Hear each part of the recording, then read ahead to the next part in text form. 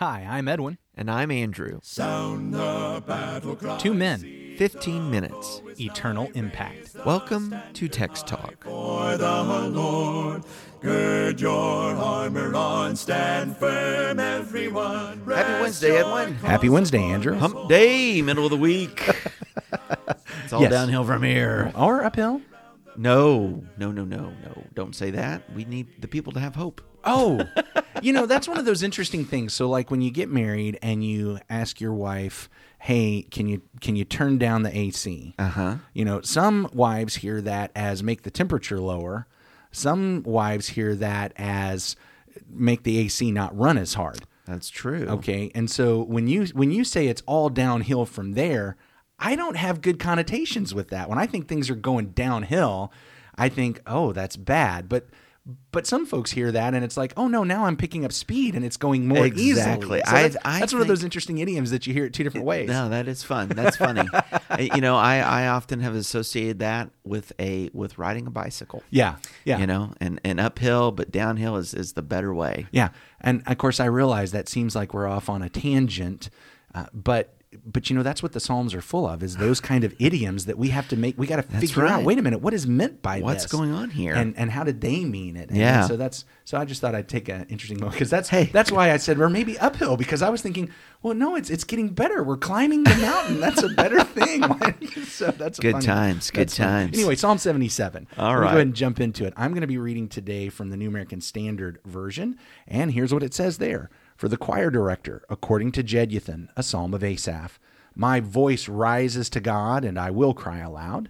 My voice rises to God, and he will hear me. In the day of my trouble I sought the Lord. In the night my hand was stretched out without weariness. My soul refused to be comforted. When I remember God, then I am disturbed. When I sigh, then my spirit grows faint. You have held my eyelids open, and I am so troubled I cannot speak. I've considered the days of old, the years of long ago. I'll remember my song in the night. I'll meditate within my heart, and my spirit ponders. Will the Lord reject forever? And will he never be favorable again? Has his loving kindness ceased forever? Has his promise come to an end forever? Has God forgotten to be gracious, or has he in anger withdrawn his compassion? Then I said, it is my grief that the right hand of the Most High has changed. I shall remember the deeds of the Lord. Surely I will remember your wonders of old. I will meditate on all your work and muse on your deeds. Your way, O God, is holy. What God is great like our God? You are the God who works wonders. You have made known your strength among the peoples. You have by your power redeemed your people, the sons of Jacob and Joseph. The waters saw you, O God. The waters saw you. They were in anguish. The deeps also trembled. The clouds poured out water. The skies gave forth a sound. Your arrows flashed here and there. The sound of your thunder was in the whirlwind. The lightnings lit up the world. The earth trembled and shook. Your way was in the sea, and your paths in the mighty waters, and your footprints may not be known. You led your people like a flock by the hand of Moses and Aaron. All right. So as Asaph is writing this psalm and this contemplation, some name drops. Name drops. So we've talked a little bit about in the heading Jeduthun and Asaph and who those fellows were. Yeah. But then we get into the text itself. We've got some more name drops. We've got Jacob and Joseph in verse 15. And then, of course, it ends quite notably with Moses and Aaron. Yes. Those names mean an awful lot to the Hebrews, to the Israelites, the Jews, but they do come from different eras in the history of God's people. So let's do some name dropping. Let's talk about some names today. Well, so again, calling to mind what we talked about yesterday in that one section where it's like the psalmist has got his historical telescope looking back through history, and these things overlay. And these amazing pictures that are all almost like, do you remember, okay, I'm dating myself. You remember Transparencies? You mean like that you would put on an overhead projector? Yes, Is that what you're talking about? Transparencies, like you'd put on an overhead projector. Well, yes, I do. I guess you dated me as well. Did they have that when you were in school, youngster? Yeah. Listen, when I started in school, they still had some reel-to-reel film projectors.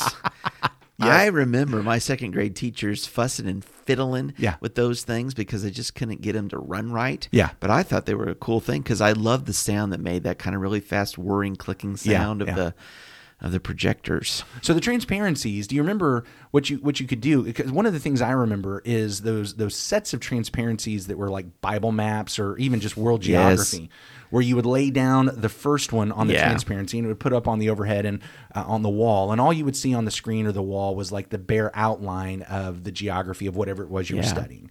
I think about it most in Bible geography because that's where I saw it most in classes. Yeah. But then they would overlay on that the next one, and it would show maybe the rivers. Mm-hmm. And then they would overlay the next one on that, and then it would show the mountains and the valleys. And then they would overlay the next one on that, and it would show where all the cities were in that, or that kind of thing. Or maybe they would have the first one, and then they would overlay on that the changes that happened from when the 12 tribes first came in to conquer the land, and then what it looked like when David was there. Yeah. You know, and you would see those shifts. And so that's actually kind of like what's happening here. Can you imagine all those transparencies have now been laid on top of each other, and the picture you get, and he's looking back. And so I guess I've gone a long way around the barn to say that's why we end up with guys from different eras. Yeah, because he's actually, even the events he's mentioned are all from different eras. Yeah, as he's brought up Exodus and flood and Sinai and the plagues, all of this kind of going together at the same time. And so he brings up Jacob and Joseph, and then he also brings up Moses and Aaron. Again, looking through that historical telescope, these are the great people that he sees, and it calls to mind what's going to help him hang on to God. With Jacob and Joseph, even with Moses and Aaron, these are unifying figures in the history of Israel, and important to look at. But I will say that not unlike the psalmist himself, as we get much of their stories in Scripture, they certainly had their up times and their down times. Oh, yeah. You know, times of great faithfulness, and then trials. Yeah. Well, in fact, I think the thing about Jacob, so this is one of those places, whenever I hear Israel referred to as children of Jacob as opposed to children of Israel, and especially the children of Joseph, that's weird. Namely because, normally if it was going to talk about Joseph, it was talking about the northern tribes. And even then, normally it would say Ephraim. Correct. Because Ephraim was the largest of those northern tribes. And so is that Metonymy? Who was a son of Joseph, right? Right. He was one of those sons. Anyway, so then I started thinking, well, why in this context would we highlight those two fellas instead of just using kind of the normal children of Israel? Why would we highlight those two fellas? And as you just pointed out, all right, Asaph is in a time of great chaos. Yep. Or actually, I guess you pointed that out yesterday. He's in a time of great chaos. He's in a time of struggle. He's in a time where he's wondering about what's God's plan, what's going on. Is God no longer keeping his plans? And then you bring up Jacob. And I think about Jacob's life. And we know God had plans for Jacob because there was a prophetic statement to his mom before he's even born. Yeah. All right. But then there's all this mess where instead of getting to be in the land, he actually has to leave the land. Yes, he does. He has to leave the land. And then he goes and he's with Laban, and Laban's taking advantage of him. And it doesn't seem like, it's just kind of all questionable. But then he comes back, and on his way back, oh no, Esau's coming with 400 men, which does not sound like a pleasant welcoming party. No. Jacob is scared out of his mind. There's a lot of chaos. There's a lot of turmoil. But in the end, he gets back in the land, and God's plan works, and there's room for them, and he's restored. Yeah.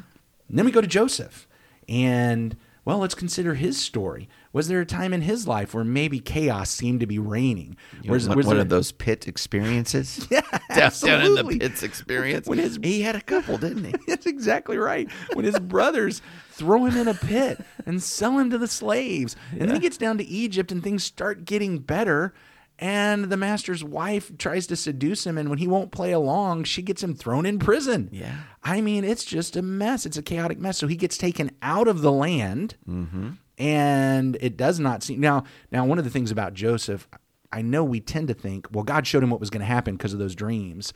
But actually, as we read through the story, there's no indication that Joseph actually knew that this was prophecy from God.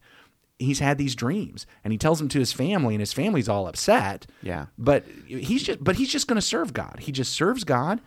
But when it's all said and done, It's through Joseph that God's people, even though how is this going to work? I don't know how this is going to work, but in the end, what does it do?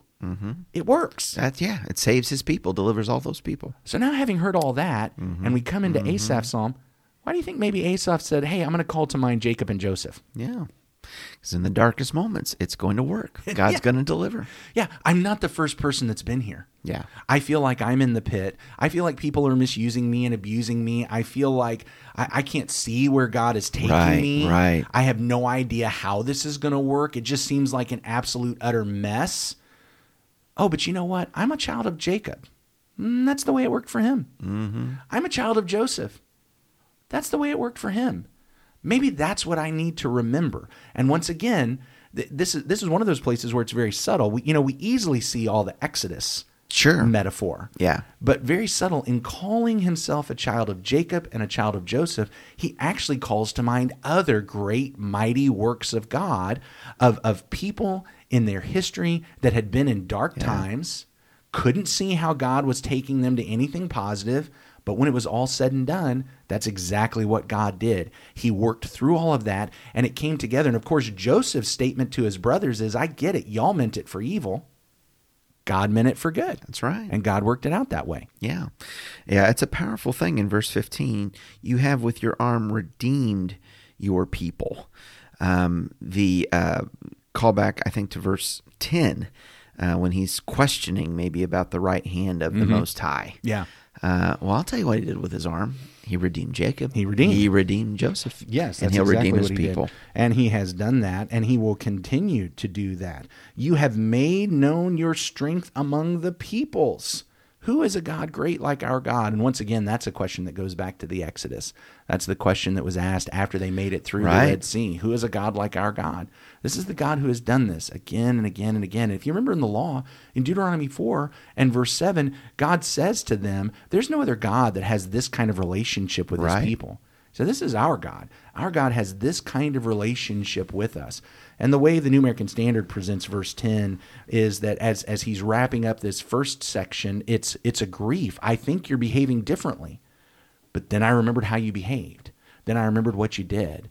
And there's got to be a thing that you say, if God would go through all of this great, amazing power to get us out of Egypt, if God would do all these things with Jacob, with Joseph, with Moses and Aaron, why do I think that he wouldn't hang on to that? Why do I think that would change?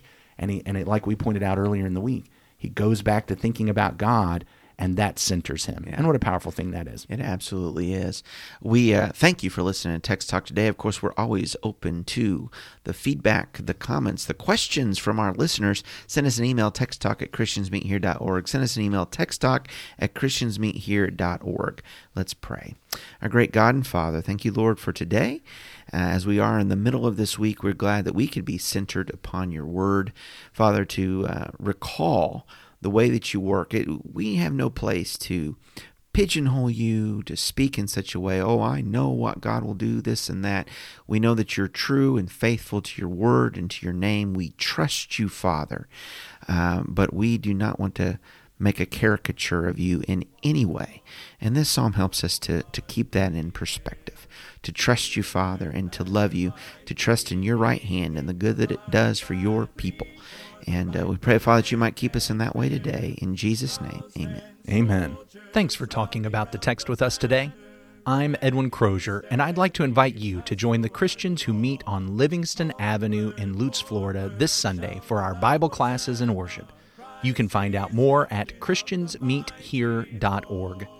Check out our daily written devotional that goes along with today's episode. You can find a link for it in our show notes. Michael Eldridge sang all 4 parts of our theme song. You can get more from him at acapeldridge.com. Please remember to subscribe, rate, and review Text Talk in your favorite podcast app so others can find it and learn about it more easily. Have a fantastic day. Steady, pass the word along. Onward, forward, shout aloud, Hosanna. Christ is captain of the mighty throne.